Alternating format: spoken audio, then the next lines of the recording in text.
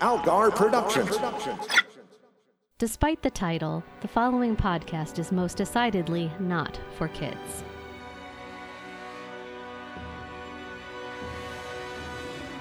This is the Kids Love Batman podcast with your hosts, Matt Robotham and Ron Algar Watt.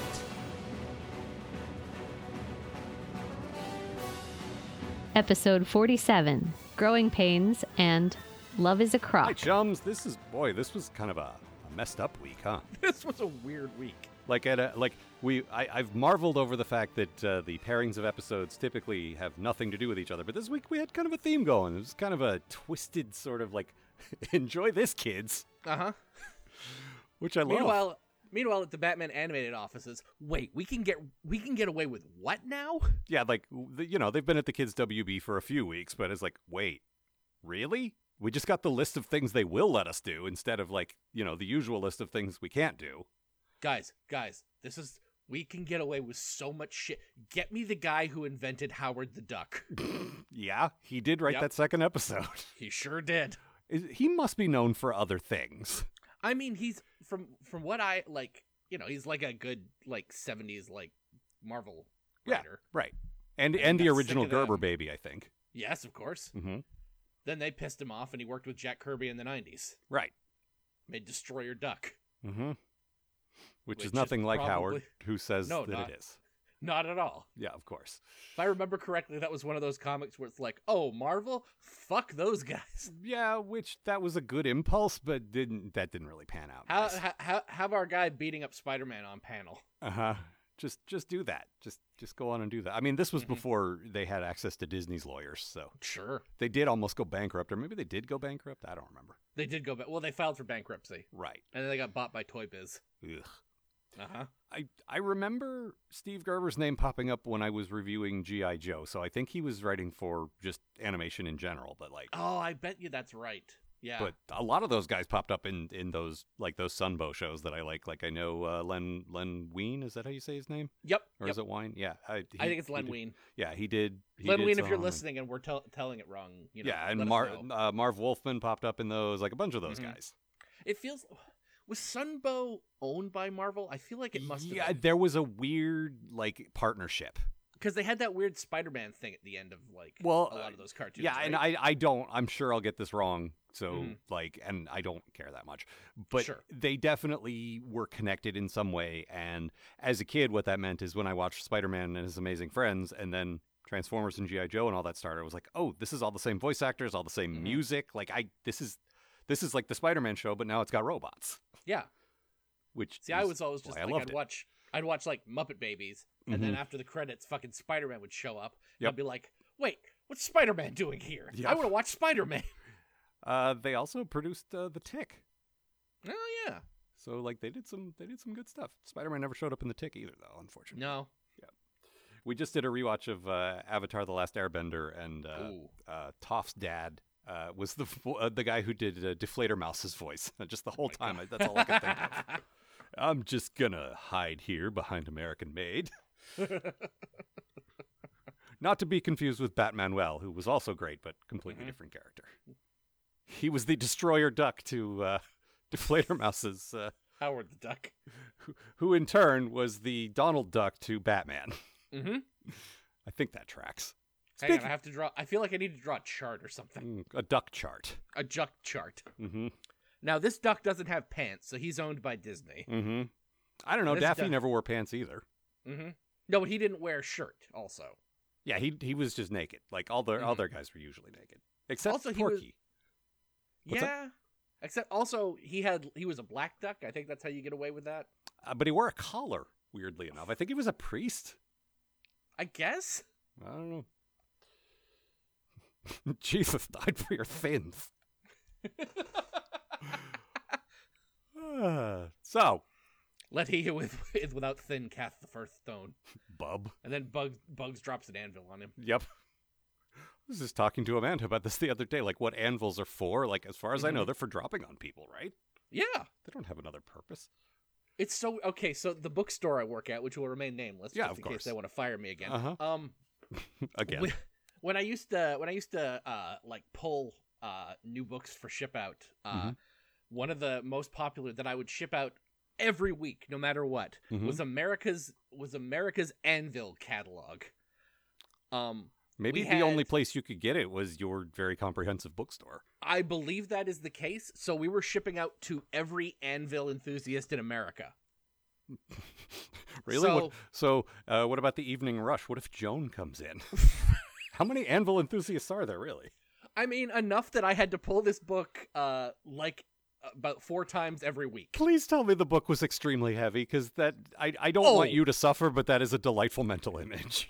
Listen, if you want a really comprehensive Anvil guide, do I have the Anvil guide for you? This thing was huge. You could have, I don't know, forged metal on it. The thing is, yeah, that's the thing. I feel like it's probably just the thickness of like a Sears catalog from back in the day, or like a small phone book or something, but you pulling it off the shelf is just like, oh, Jesus. Well, first of all, it's a large phone book. Okay. And secondly, it's a hardcover, and it's real classy. Oh, of course. You want that on your coffee table. Well, that's the thing. If you've got, like, your comprehensive Anvil guide, you're going to want to keep that for your grandchildren someday. So you got to have it in real nice condition. Oh, see, I assumed it was like a magazine where it would change, like they come out quarterly or something, but that's like, no. No. Oh, this is a very fancy giant guide to anvils. So it's not like the latest and greatest anvils. It's more like an anvil spotter's guide. I mean, it's all anvils, really. So it's the latest, greatest, and the newest, oldest, worstest. Yeah, I guess so. Wow. This feels like the old SV days. We are way off topic. You listen to Anvil Talk. So I guess that's 2 things anvils are for. Mm-hmm. Dropping on cartoon characters and irritating you. Inconveniencing me personally. Uh-huh. Oh, right. This one's called Growing Pains, and I was very pleased that Kirk Cameron had nothing to do with it. I'm very pleased about that. That guy sucks. Yeah, he does. Kirk Cameron, if you're listening to this, you suck. Yeah, stop listening. You're not allowed. Yeah. That's all. Go talk about Christmas or whatever it is you do now. I don't know. Something about Jesus. Maybe he and Daffy Duck will team up for some kind of, youth outreach program. I don't know. Oh, listen, Space Jam 2's coming back. Anything's possible. Why don't we talk about some good animation and you tell me what happened in Growing Pains? All right, so a small girl is out on her own at night in Gotham City. So she is inevitably attacked by a motorcycle gang muttering about shivving and how things are balls nasty. None of which is real slang, by the way, Frank. Luckily, Tidy Robin shows up and proceeds to, oh my god, motherfucking wreck these guys with a bunch of 2x4s. Holy shit. Mm-hmm. So post-wrecking, Robin checks in with a girl who runs away. And then Robin's distracted by the bat signal. Stupid giant flashlight. Robin reunites with Batman, who is meeting with Gordon about some giant dude who's been robbing stores lately. It's bad enough that he's burglaring people, Batman, says Jim, but also he's ripping cash registers in half, and those are expensive. What a dick, says Batman, while Robin stares out the window, thinking about the girl that he saved. Later, Alfred takes Robin to, or possibly from, school, when Robin spots that girl again at a bus stop. Stops to go help her, while Robin calls Batman, and then that big dude Gordon's been looking for shows up and starts wrecking stuff again. Apparently she's the girl's dad or something. I don't know, it's really vague. Unfortunately, the guy escapes, and Robin runs off to help the girl yet again, while Batman studies some suspicious mud. Robin and the girl meet up again, and eventually the girl remembers that she is from some factory or something. They go check that out, and the girl remembers the horrifying truth. She's actually a piece of Clayface that then became sentient. Mm-hmm. And then Clayface shows up, trying to get the girl back inside of him. Which is disgusting. All of this is disgusting. So then Batman shows up, but he can't stop Clayface from engulfing the girl. And then Robin throws solvents at Clayface and almost murders him. Finally, the cops show up and arrest Clayface for, I don't know, engulfing a girl that was part of him? Not every story can have a happy ending, says Batman to Robin, trying to comfort him. Like, just as an example, you don't even want to know how your story ends. Well, I mean, the very end is okay. He turns out okay after a bunch of horrible things. Yeah, but also think, for 30 years... Oh, yeah, no. It's very bad for a long time. The worst. Yeah, absolutely. Also, he's got a real shitty job. He's working on, he's like a billboard man or something? No. He works on, he's a communications tech guy. He's doing okay.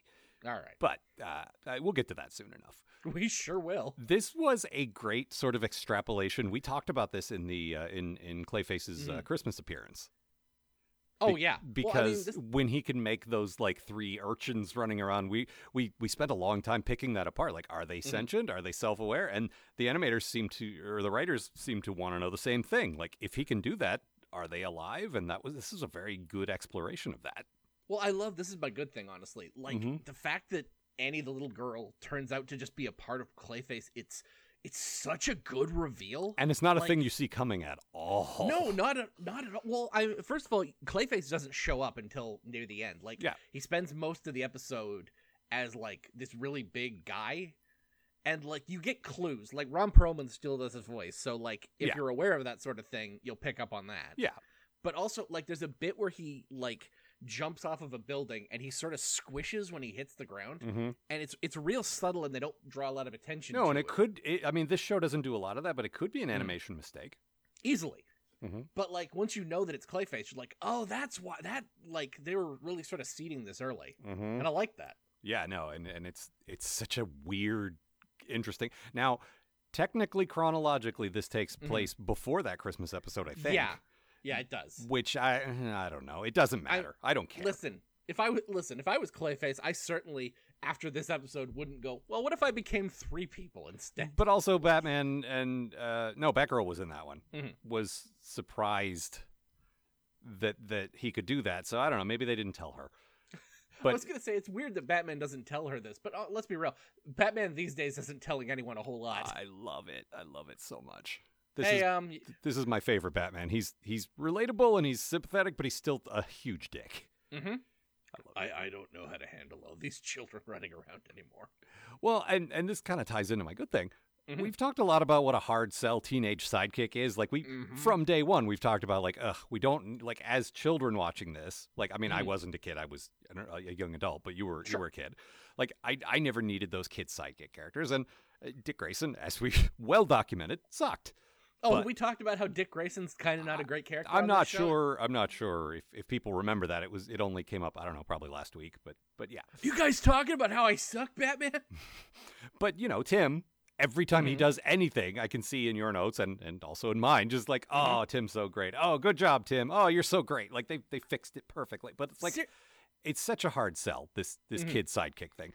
And then they took it a step further to come up with the least, like, on the surface, least appealing premise to someone like you or I, and saying, what if the probably preteen sidekick, by the way, he's probably, 11 maybe? Yeah, I'd say 11. He's very little. He's a small person. He's definitely prepubescent. Yes. And what if he had a girlfriend? Like, that's about as far from Batman as you can get. Who cares? And it's like, I don't want that. He's got this sweet little schoolboy crush, and it's never... Like, that part of it's never weird. He mostly just wants to help her, but it's clear he's got a crush. He's, like, staring out the window and sighing and basically drawing little hearts on his notebook, and it's so cute. I love it. There's a bit where he basically says to Batman and Jim, just like, oh, I was just thinking about a girl. And Jim goes, oh, I'm so glad Barbara's out of that stage. And Batman gives her a look, and I'm also like, dude, she's in her 20s. Like, the fuck do you think's going on? Well, I think what he meant was, at least I don't have to worry about her schoolgirl crushes anymore, which also is not true because she has one on Batman. Yeah, you might want to keep an eye on that one, not to now, again, not to jump ahead to when things are terrible. No, but, in universe, they do confirm that those two get involved at some point, which might have been what Batman's look was about, or it might have just been she's Batgirl, so she's still got shit going on. Like, it could have just been that. Who knows? But I really hope they're not fucking while these episodes are happening. That would make me sad. I mean, they're gonna, like, it's gonna happen at some point. You're not gonna see it, so you know, it's up to you when it happened. But it doesn't bother me the way it bothers you. Like, it's inappropriate, but it just works for me because it's inappropriate in a way that's like, yeah, that's who Batman would go for. He goes for, like, he never falls for a civilian. He always goes for someone in this life. It's like, here's the thing: is Batman is and always will be older than me, you know? Like, and as I get older, he's not though. I know. You know, like, that, like, I mean, I know Superman's supposed to be eternally 29, and I think Batman's the same way. So yeah, they're younger than you, man. The thing I cling to is in Batman Begins when he's celebrating his 39th birthday. I'm like, well, I'm not there yet. It's okay because I'm not there yet. But like having that, and then Babs just feels so young, you know. I mean, I do. And it's partly also because she's so tiny. Like, just the way Bruce Timm's design is. There is clearly an abuse of power there. There's clearly like a, if not a father-daughter thing, at least a teacher-student thing. Yeah. And it's inappropriate. But that said, I can't throw too many stones because I have been with my partner 15 years now. And when we first met, I was 30 and she was like 21 or 22. So like... Oh, you don't count. You're a friend of mine. Oh, well, that's okay then. But it could be basically the same age gap. Mm-hmm, Batman could be 30 and she could be 22. I guess that's true.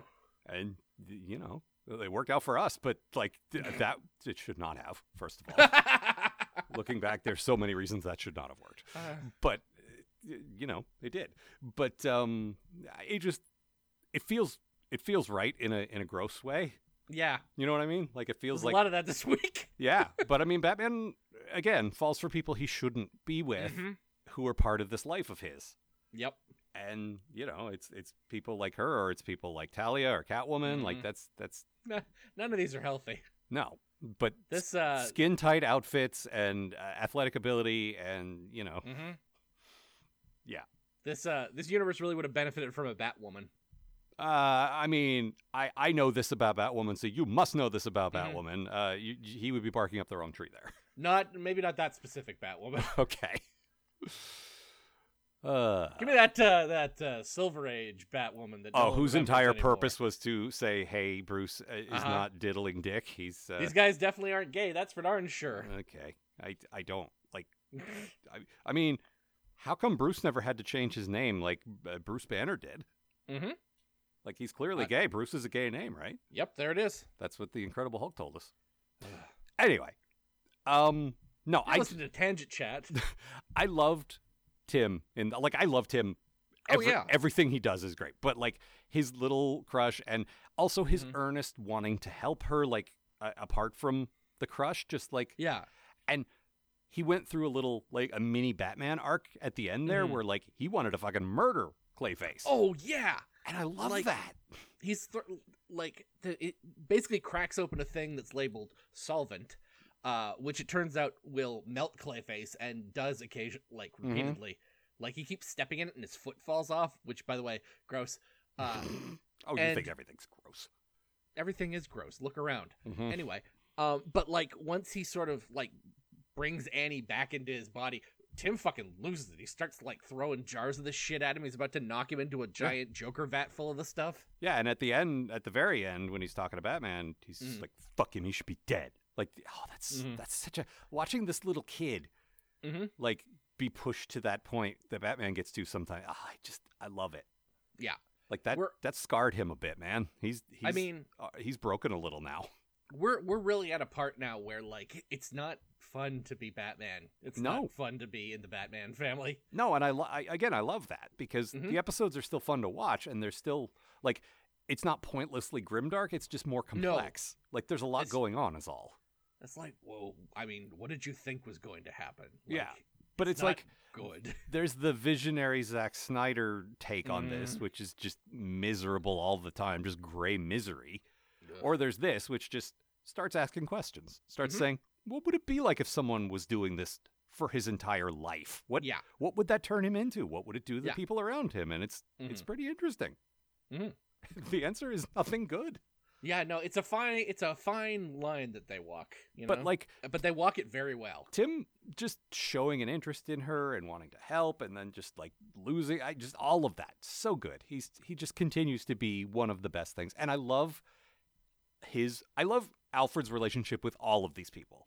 Like even when we were at the peak of ragging on Dick Grayson, I still liked the way Alfred dealt with him. Yeah, he never got in the middle of their fights. He never took sides. He's just like, yes, well, Master Bruce is difficult to deal with, but do your homework. You know, just like, he's so good. Oh, dear, I shall go make tea, shall I? Yeah, go get me another Lunchable. But he's got a couple of moments with Tim where Tim's like, he treats me like a kid. Well, technically... Master Tim, you are a kid. But then he turns around to Batman and says, you know, you treat him too much like a kid. It's just, he's so great. He really is. Like, He's everything that Batman is not giving these kids, Alfred is. Yeah. And I love Alfred. it. Yeah. He's so good. He's such a small part of the show now, but... Well, and you can really see how he's the pin when everything goes wrong. Yep. But just like, oh, Alfred's not around anymore. Uh-oh. Yeah, but he might have like 8 lines in this whole episode, but he's still just such a great presence. Yeah. I love him going like, Tim's basically like, you got to pull over. I got to go save this girl. And Alfred's like, Master Bruce said you should come home. But he still like pulls. Yeah, he does it anyway. Lets him out. Yeah, it's just like, hello, Master Bruce. I told him not to do it, and he went anyway. Oh no, stop, come back. Don't do that. Oh no. I could see the hearts in his eyes, sir. It would break mine if I didn't let him go. He's so little. He's just a little thing, sir. I love him. He's so good. God, that bit where he just beats the shit out of those bikers is so fucking good. It is good. This ties into my bad thing, though. Like the very beginning where she's getting leered at by them in a what appears to be a sexual way. Just that way you get when women. I mean, I know this happens in real life, but I'm saying in movies and TV when a woman goes into a dark alley or a bad part of town and dudes start hassling her, like there's very clearly a sexual subtext there. And this kid is like drawn the same proportions and like roughly the same age as Tim. Like she's maybe 12 at the most. Like that's extra gross, guys. Not in a good way. Knock it off. Yeah. I don't know that I buy your Dark Knight Returns comparison, though. These were just straight up biker gang they guys. don't. That was okay. Look, I don't actually think they're like mutants or anything. Okay, like, look, we both love that reference, and we'll always make it. I thought maybe you actually thought there was some similarity. Oh no. Okay, that's fine. The mutant gang has a very specific look, and these guys don't have any of it. They're they didn't have weird-looking punks. They didn't have shirts that say "Hi, my name is anything." That's how you know. Yep. What was your bad thing? So I had a tough time with a bad thing. But yeah, no, we're into a period where it's very difficult. So there's a scene. There's an extended scene. Robin basically goes off looking for the girl, and he hits a bunch of places where sort of like homeless people are camped out. Basically, there's a lot of sort of long shots of like little kids like who are homeless, and Robin sort of looks around looking sad and just like, I wish I could do something about this. And I'm just sitting there like, dude, if anyone, you can absolutely do something about this. You're rich. Just hand out some fucking money. The thing is, like, there are people in real life, like, 98% of rich people are absolute garbage, but there's a couple of them out there who are legit trying to help, and it's never enough, and like, we've seen Bruce over and over again doing something. It's not a problem you can just completely obliterate, unfortunately. It's just a weird scene where it feels like it wants you to like, hey. Well, I like that. I like, like, this one goes to some dark, like, apart from the obvious, this child is not a real person thing. There's also just the very real stuff of like, the first time we see who we end up finding out is Clayface, we don't know it yet. Sort of like threatening to beat her. Basically, it feels very much like a child abuse situation. Like, that's how it's animated. That's how the dialogue is. It looks like this small girl is about to get beaten up by this huge hulking dude, and it is like very, very upsetting. Kids show, huh? Between that and then, as you say, the extended homeless sequence, it's just like, who is this for? Like, I like this for, like, this is some real tinge of dark in this sort of fun adventure show, but, like, this is gonna fuck children up, man. But, hey, as a great man... go ahead. Better they learn it from a cartoon than their parents. I suppose so. As a great man once said, fuck them kids. Our friend Devlin has been quoting that relentlessly, so it's rubbed off on me. I can't stop now. Yeah, fuck them kids. And also when they're wandering around, or when Robin's wandering around in that area, it looks like the Apocalypse District. It really does. I mean, that's Gotham right there. Like, it's not, though, is the thing. We've seen, like, Crime Alley and, like, what's that neighborhood? There's a name for the whole neighborhood. It's not just Crime Alley. Oh, fuck, I know what you're talking. Park Row. Yeah, thank you. And it's run down, but this straight up look like post-Holocaust, like, it's been nuclear bombed to shit. Like Like something else. I don't know. Maybe some supervillain set off a thing here. Who knows? The earthquake hit when we weren't looking. Yeah, No Man's Land happened between the gap. Mm-hmm. And this is what's left. Whoops. Yep. That's about all I have. What about you? Yeah. I like that they carry him away in a special aquarium at the end. Yep. Which I know there's a better name for what they carry him away in, but that's what I thought of. Just like a special fishbowl for Clayface. There's a lot of fish bowls this week. It's true. There's a bit where Robin is like the girl's basically telling Robin like, I don't remember who I am or where I'm from, and Robin's like, what do I call you? And he sort of looks around and like sees like a girl holding a little like a Raggedy Ann, yeah, and calls her Annie, and I'm just like, what should I call you? How about Bus? That'll work. Do I give that another shot? Mercedes no, I think it's fine. Benz Brown. Madison Avenue. There, nailed it. Is that a Splash reference? I think that's Splash, yeah. Very good. Yeah. All right, you got a quote? Yes. What do you got? This was an upsetting line from Batman. Oh my God.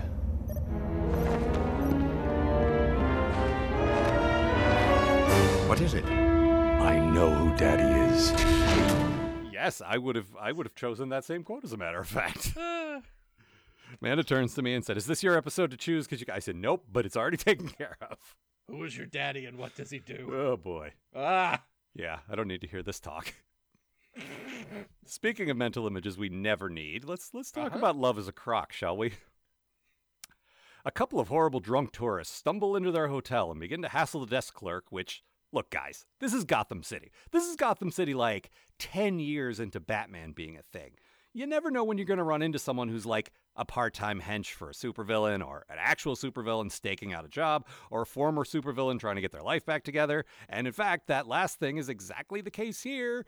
It's the villain you never expected to hear from again, Lockup. Wait, no, I mean Baby Doll. The super duper extra crazy one.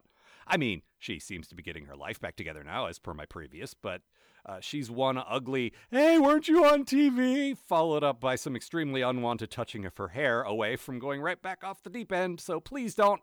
And there she goes. Great job, Maury and Gladys, which I assume their names must be. Baby Doll retreats to her lair, well, her hotel room, and switches on the TV. Proving herself less crazy than BoJack Horseman, she switches off a marathon of her old sitcom and switches on Court TV, where Killer Croc is being sentenced to death for murdering people, which are things they actually say out loud in this children's show now. Sentenced to death for murdering people. Croc makes a half-hearted attempt to make a "they hate me because I'm different" plea, but they're not buying it. Baby Doll, however, is completely buying it, and she rushes out to prison to feed him whole chickens and declare her love for him. "I love," he says, and proving herself more tragically pathetic than Harley Quinn, that's all Baby Doll needs to hear. She swears to bust him out of the joint so they can be together forever. If only she continued listening, she would have realized he said, "I love good fried chicken." I knew you'd like that one. But That's my favorite joke. But she does indeed deliver on her promise, and before long, the two of them are shacking up in the sewers, doing all manner of unspeakable things. I mean, it's the sewers. I don't want to speak about what goes on down there. Poop. Proving herself to be a greater criminal mastermind than the Riddler, the Penguin, Two-Face, or, let's face it, most of Batman's other villains, she and Croc successfully knock over a ton of banks, casinos, and the like across Gotham and even into Metropolis. Criminal mastermind. Then Croc makes the tragic mistake that all lizard men dating women who stopped growing when they were small children do. He steps out to hang out with some floozies. Seriously, there's got to be a whole TV tropes page about this whole exact thing, Croc, you idiot. Anyone can see that coming. Baby Doll takes this well and drags Croc to the Gotham nuclear power plant for her latest scheme. Proving herself to be quite possibly more insane than the actual Joker, this involves blowing up the entire city in a mushroom cloud because she got her heart broken. Oh, I forgot to mention earlier that Croc chewed up and spat out a metal batarang in a fight with Batman, and this is 10,000 times more hardcore than that. Of course, Batman and Batgirl stop her, and they cart Croc back off to prison in a special aquarium built for him, actually. But Baby Doll doesn't get a nice ventriloquist-style hopeful ending where it's implied that she'll be set back on the path to recovery. No, she's probably completely broken now, forever. Have I mentioned recently that kids love this show? If we go down to the Kids Love Batman section, yes, please, let's. Here, where do we even start with this episode?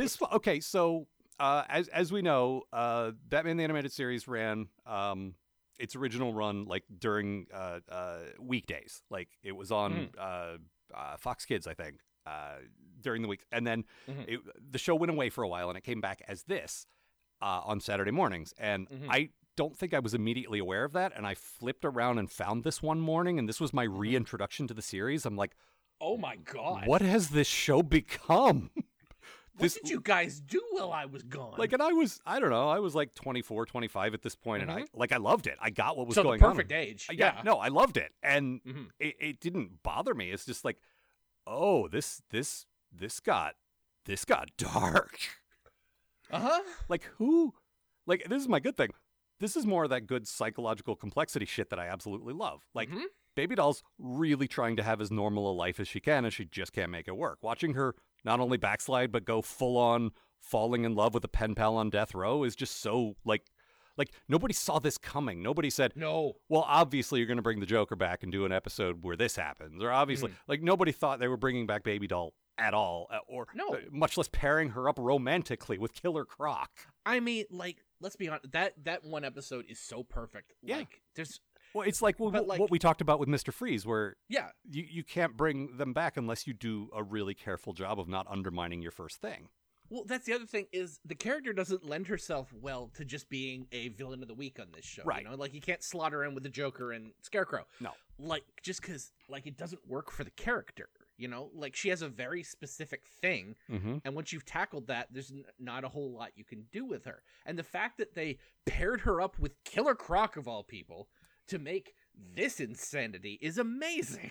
And it works. That's the thing. It works so well. It's not like in a few weeks we're going to get to that one with the farmer and his mutated farm animals, which is a very divisive episode. Some people love it, some people hate it. But that's one on paper where you're just like, ooh, I don't know. And this is another one like that.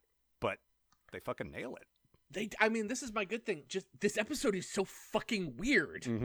You know, like, that's it right there. The weird bond between the two of them is so good, and it's so fucking bizarre, and I love it. Well, this is the thing I've talked about for after we got about halfway through the original run, where it's like when Gotham starts to feel like it's been around for, like, supervillains have been around for a while and all this shit. Like, when you start living in the world you built instead of just giving us origin stories every week, when you start to say, okay, but what if this guy met this guy? What if this what if this one tragic woman who thinks that all of her problems are because she's different sees in the most unlikely character a kindred spirit. Like, that's such a good out there idea, but it works so well with all the established elements. It's just like mushing dolls together that shouldn't be kissing, but it works, you know? It works so well. Yeah. I have a note here. Croc is the very definition of some animals are just jerks, Mr. Simpson. There's so much good, like, the animation in his fights are so, like, they so clearly indicate how much stronger he is, but how stupid he is at the same time. Yep. He never, like, with any other person fighting Batman, they look around to see what's in their environment and they try to formulate a plan. This guy looks around, grabs the first thing he sees, and tries to hit Batman with it, and that's the end of his tactical mind. And that first thing is usually a rock. Well, in this case, we spend the entire time in the city or the sewers, so you don't really get that. But yeah. I'm out of my element. Yeah, I even had that note. It's like, well, shit, you're downtown, dude. There's no rocks. What are you going to do?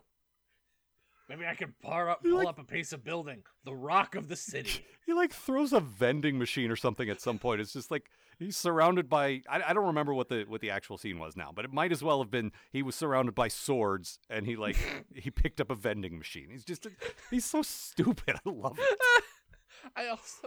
He also, like, he uses a lot of wrestling moves, which I like as a choice for that character. As a show of just brute force, yeah. Well, as a show, and, like, it's also, that's his background. He was a wrestler guy. Yeah, because he like, what do you do when you're built like this? Well, you do something physical like that. Yeah. I'm not a big fan of the redesign. Like, he looks weirdly more snaky now. That doesn't bother me. And also, I liked the old gray body with a weird mouth. Croc had like a weird where I could never figure out how his jaw worked, and I loved it. It's that thing like Beavis, where when he turns profile, it's like a completely different head. It's like, okay, so you guys didn't plan that he'd ever be from this angle. You don't exist in 3 dimensions, I guess. You got some weird non-Euclidean like Lovecraft thing happening. We don't have enough examples when we're reviewing this show where it's like Beavis. Occasionally, though. I mean, occasionally, but let's be real, not enough. You could see him wandering around in the sewers going, bow, bow, bow, bow, bow, bow, bow, bow. Shut up, Beavis. Shut up, Beavis. Well, and this brings us to the Baby Doll's voice, actually, which is usually... Yeah.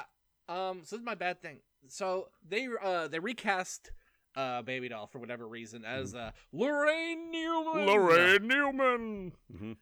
The former SNL cast member who I only know from not even her sketches, just the words Lorraine Newman. Yes, the way Don Pardo specifically says Lorraine Newman. And then I think the superego impression of that. Yep. Yeah. So really digging down. Pretty removed. No, I mean I watched a bunch of old SNL. I know who she is to see her, but I couldn't name one of her sketches. Sure. It's not like Gilda Radner or somebody where she had a bunch of characters that are memorable, you know? Yeah. But the voice from the original episode, which is Alice, I think I'm saying this it's La Placa, actually. La Placa, okay. Yeah. She was amazing. Yes, she was. She sold that character so well. Mm-hmm. And the new voice for Baby Doll just doesn't, it's so obviously not as good for me, you know? That's weird. Usually this is my thing, but it didn't bother me. Yeah, no, Alison LaPlaca had an amazing ability to do this flip between the Baby Doll character and it's still in the script, but what you're saying is the Lorraine Newman didn't sell it. Yeah, Lorraine Newman goes back and forth between Baby Doll and a British person. I disagree, but I don't care for it. All right. What I like is she's so desperate to make a connection that she's sort of regressed into this child character. That's the other thing. I love that. I could look. No one should be with Killer Croc. He is of course the worst. Not. Yeah. But I could definitely see their relationship working a little better if she wasn't doing the "I'm actually 6 years old" thing all the time. Well, that's part of her madness, you know. And then she slips out of it every now and then, and what we have different opinions on the voice acting, but you have to admit in the writing at least. Oh yeah, the moments still spot on. The moments when she slips out of it is oh shit, just got real. Okay. Yeah, she gets a look when she's pissed off that is utterly terrifying. This was almost my quote, but I found a better one. But where they're at the nuclear plant and he's like, "Why are we here? What is this place? Duh." And she's like, "What's 20 or what was it? What's I wrote it down because it's what's black and white and." Yeah. What's black and white and radioactive for 20,000 years? And she says it in the Baby Doll voice. He's like, what? I don't know. And she says, Gotham City after I irradiate it. It's like, Jesus Christ. And I love to, because he's just like, so what's the plan? We're just going to hold the city for ransom? Yeah, we're going to call the mayor and tell him we're going to blow up the city. No. No. I'm going to nuke the city and the 20 million people who live in it, and also you and me. That's like the tragic lovers, murder-suicide thing, but also I'm going to murder this entire major, American city while I'm at it. Because fuck everything. Like I said, in so many ways, she's crazier than crazier than the Joker. Definitely a better tactician. They successfully pulled off a bunch of jobs before they got caught. Oh, yeah. She is so good at crime. Yeah. And it's a good teaming. Ignore the romantic part for a minute. Just in pure criminal building your heist team. He's the muscle, she's the brains. It's perfect. Oh yeah. But then, well, it's always very useful to have a child that you can distract people with. Yeah, which I like. But then there's moments where it's okay, they got all these banner headlines that they're collecting of how they're the new Bonnie and Clyde and all that, which is pretty cool. But then it's the child act still works. Really, at this point, they're not looking for a 6-year-old girl who, oh, by the way, was on a hit sitcom for years. I mean, look, I can't speak for everybody. I've always been bad with faces. Yeah, but if Urkel suddenly was pushing a hoop with a stick in front of your bank, you probably would say, didn't Urkel rob a bunch of banks? Listen, Urkel doesn't need a hoop on a stick to rob a bank. He has the Urkel bot. Gotham would cower before the might of Urkel. Yeah, but then Bruce would befriend Stefan Urkel, which is literally the only thing I know about Urkel, so please ask no follow-up questions. In the last episode, he goes into space. Okay, good. That's it. Then there's no more Urkel. Good, stay there. It just makes me think there was an MST episode where every host segment was just them doubled over in laughter over Urkel. The contempt was just delicious. I love that so much. And then in the Amazing Colossal Episode Guide, they double down on it again about how much they hate Urkel. Yep. Well, because you're a comedy writer at that point, and you're just like, okay, like Cable is happening, and people are like, there's so much cool stuff happening in comedy right now, and this is what people want to watch, huh? Just this. Entering its 9th season. Yeah. But no, I feel like after a certain point she wouldn't have been able to get away with that kid act. But whatever. But that wasn't my bad thing. My bad thing was real flimsy because come on, man, this is episode rules. Yeah, this is seriously like a top 5 episode for me. Croc is brought into the courtroom in a straitjacket, which is a thing that might subdue, say, you or me, but it couldn't even hold regular guy with no superpowers Batman. And it certainly isn't going to hold killer fucking Croc. Come on, guys. Yeah, this is where you start with the Hannibal Lecter thing at least, and then you move up to, I don't know, one of these big tanks we have lying around, apparently. Specialty aquarium. There's a whole factory that makes specialty supervillain aquaria. Come on. If you want the little treasure chest, it costs extra. Yeah, all right, throw it in. I like that nobody questioned how Baby Doll had, like, exploding jacks and, like, a ball that, I don't know, shot acid or whatever it was. Just, like, at this point, it's Gotham City. There's probably, like, a whole district of those. I bought him from the Joker. Yeah, he's in Arkham right now, so I stole him from the Joker. But what's he going to do? I'm smarter than he is. Listen, I needed the extra cash to pay for my lawyer. Also... See above, I'm still really broke, by the way. All those people I paid with that fake King Barlow money are still really pissed off. This kid wants to buy some exploding jacks. Who am I to say no? Also, look, I'm the Joker, but I'm not going to be seen, like, no one's going to snap a picture of me strangling a 6-year-old. Come on. Hey, we should team up. No thanks. I don't need to be pulled down by you. But it's a similar vibe to Joker and Harley, but not enough that it feels like they're copying themselves. But it's the same kind of like, oh, she really needs to get out of this. Oh, she's not. Yeah. Oh, ooh, yeah. So good. It's not great. No, but it's a good episode, but it's not great. No, I love it. Again, just so incredibly fucked up. There was a great nod to Superman. Did you catch that?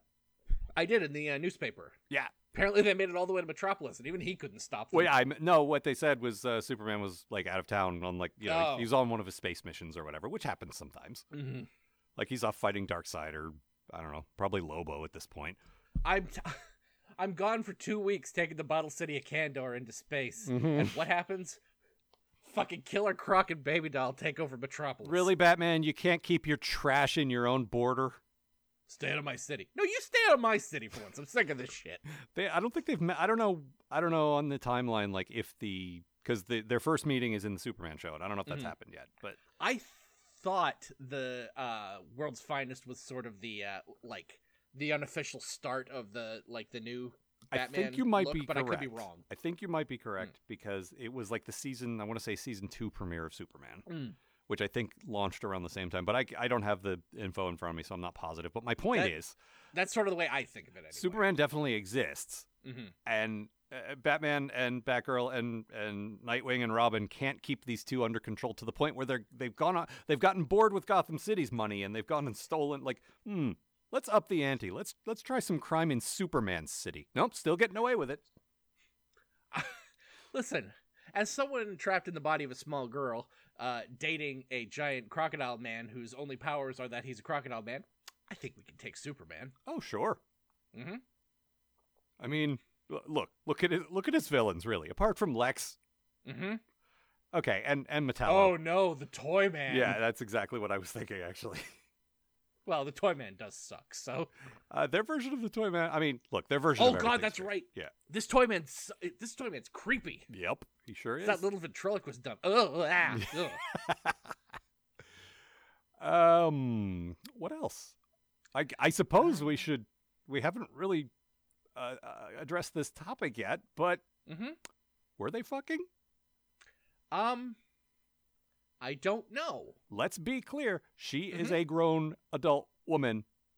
It's still creepy on a lot of levels, but like I want to take that out of the equation because we're not here to talk about that. But I mean, they definitely, like, when he comes home and is like, honey, I'm home. It's like, oh, okay, I think I know where this is going. And she's crawling all over him and he's like, I'm not in the mood right now. I'm like, well, yeah, that's pretty. And then he goes out for some floozies and she's super jealous. So I think, and this ties into my quote, actually, which is Barbara and Bruce sort of speculating about this. So let's hear that.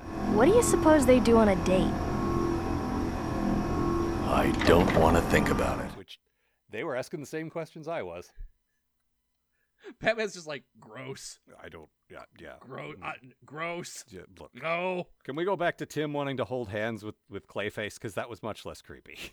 Batman, take your hands out of your ears. No. La la la. Why do you have your hands in your bat cowl ears and not your human ears?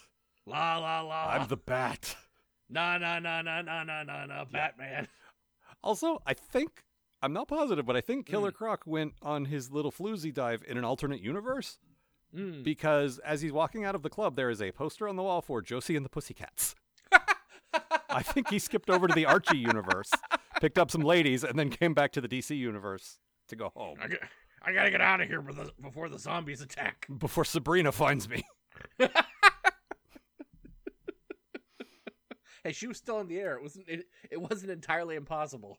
Oh Jesus, you mean Melissa Joan Hart Sabrina? Yes. Oh no, it's that really shitty looking talking cat. Fuck. Hey, so you guys doing it or what? Frank Conniff wrote that line, didn't he?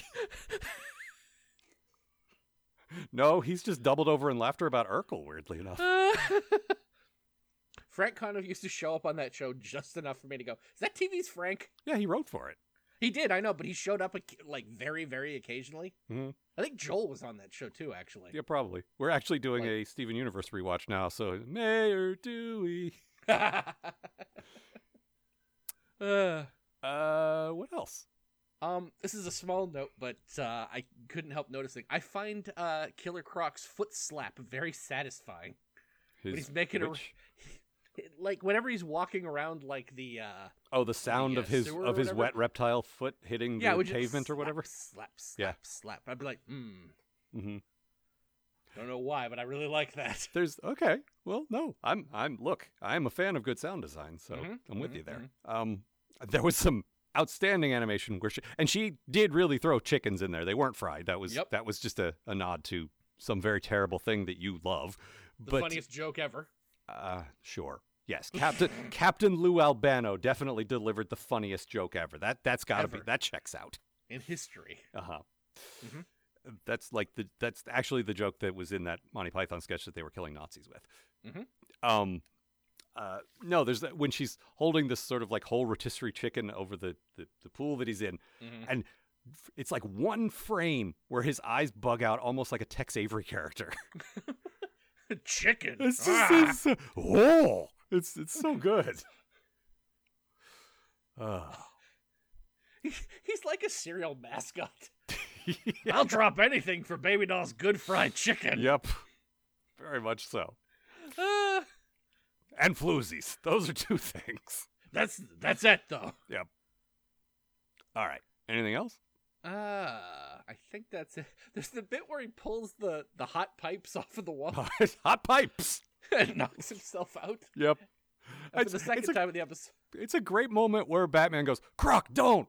And it's one of those sort of almost Bugs Bunny things where they do it anyway and they get hurt. And it's like, I told you not to do it. I just expect Croc to turn to him and go, don't worry about it. I'm Homer Simpson. It's in there, guys.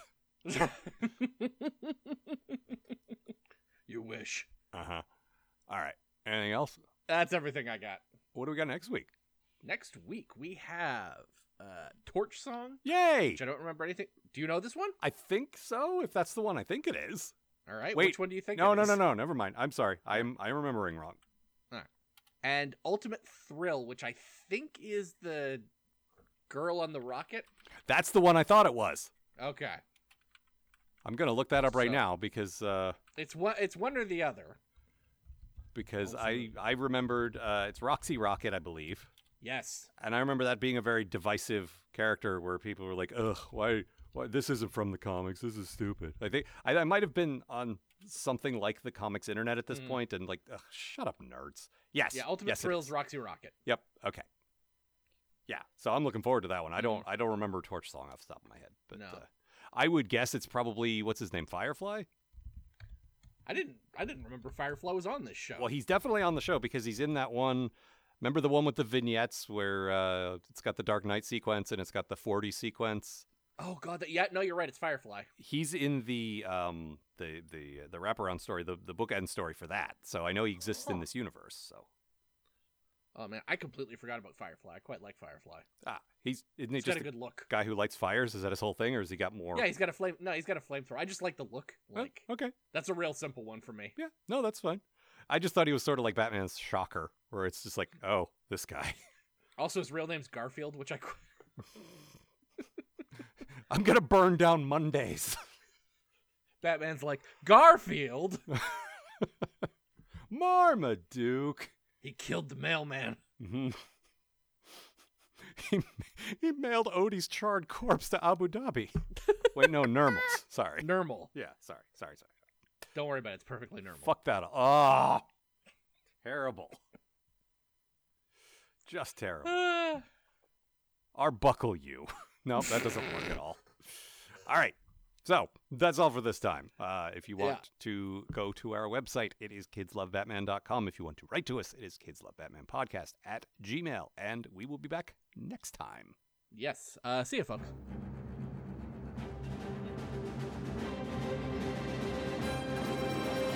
For more information about this show and the people who make it, visit kidslovebatman.com. To provide financial support for this show and all of the shows produced by Algar Productions, consider a pledge at patreon.com/Algar. That's AALGAR. The Kids Love Batman podcast is a co-production of Matt Robotham and Ron Algar Watt. Copyright 2020, Algar Productions. Please don't sue us. We're just doing this for fun.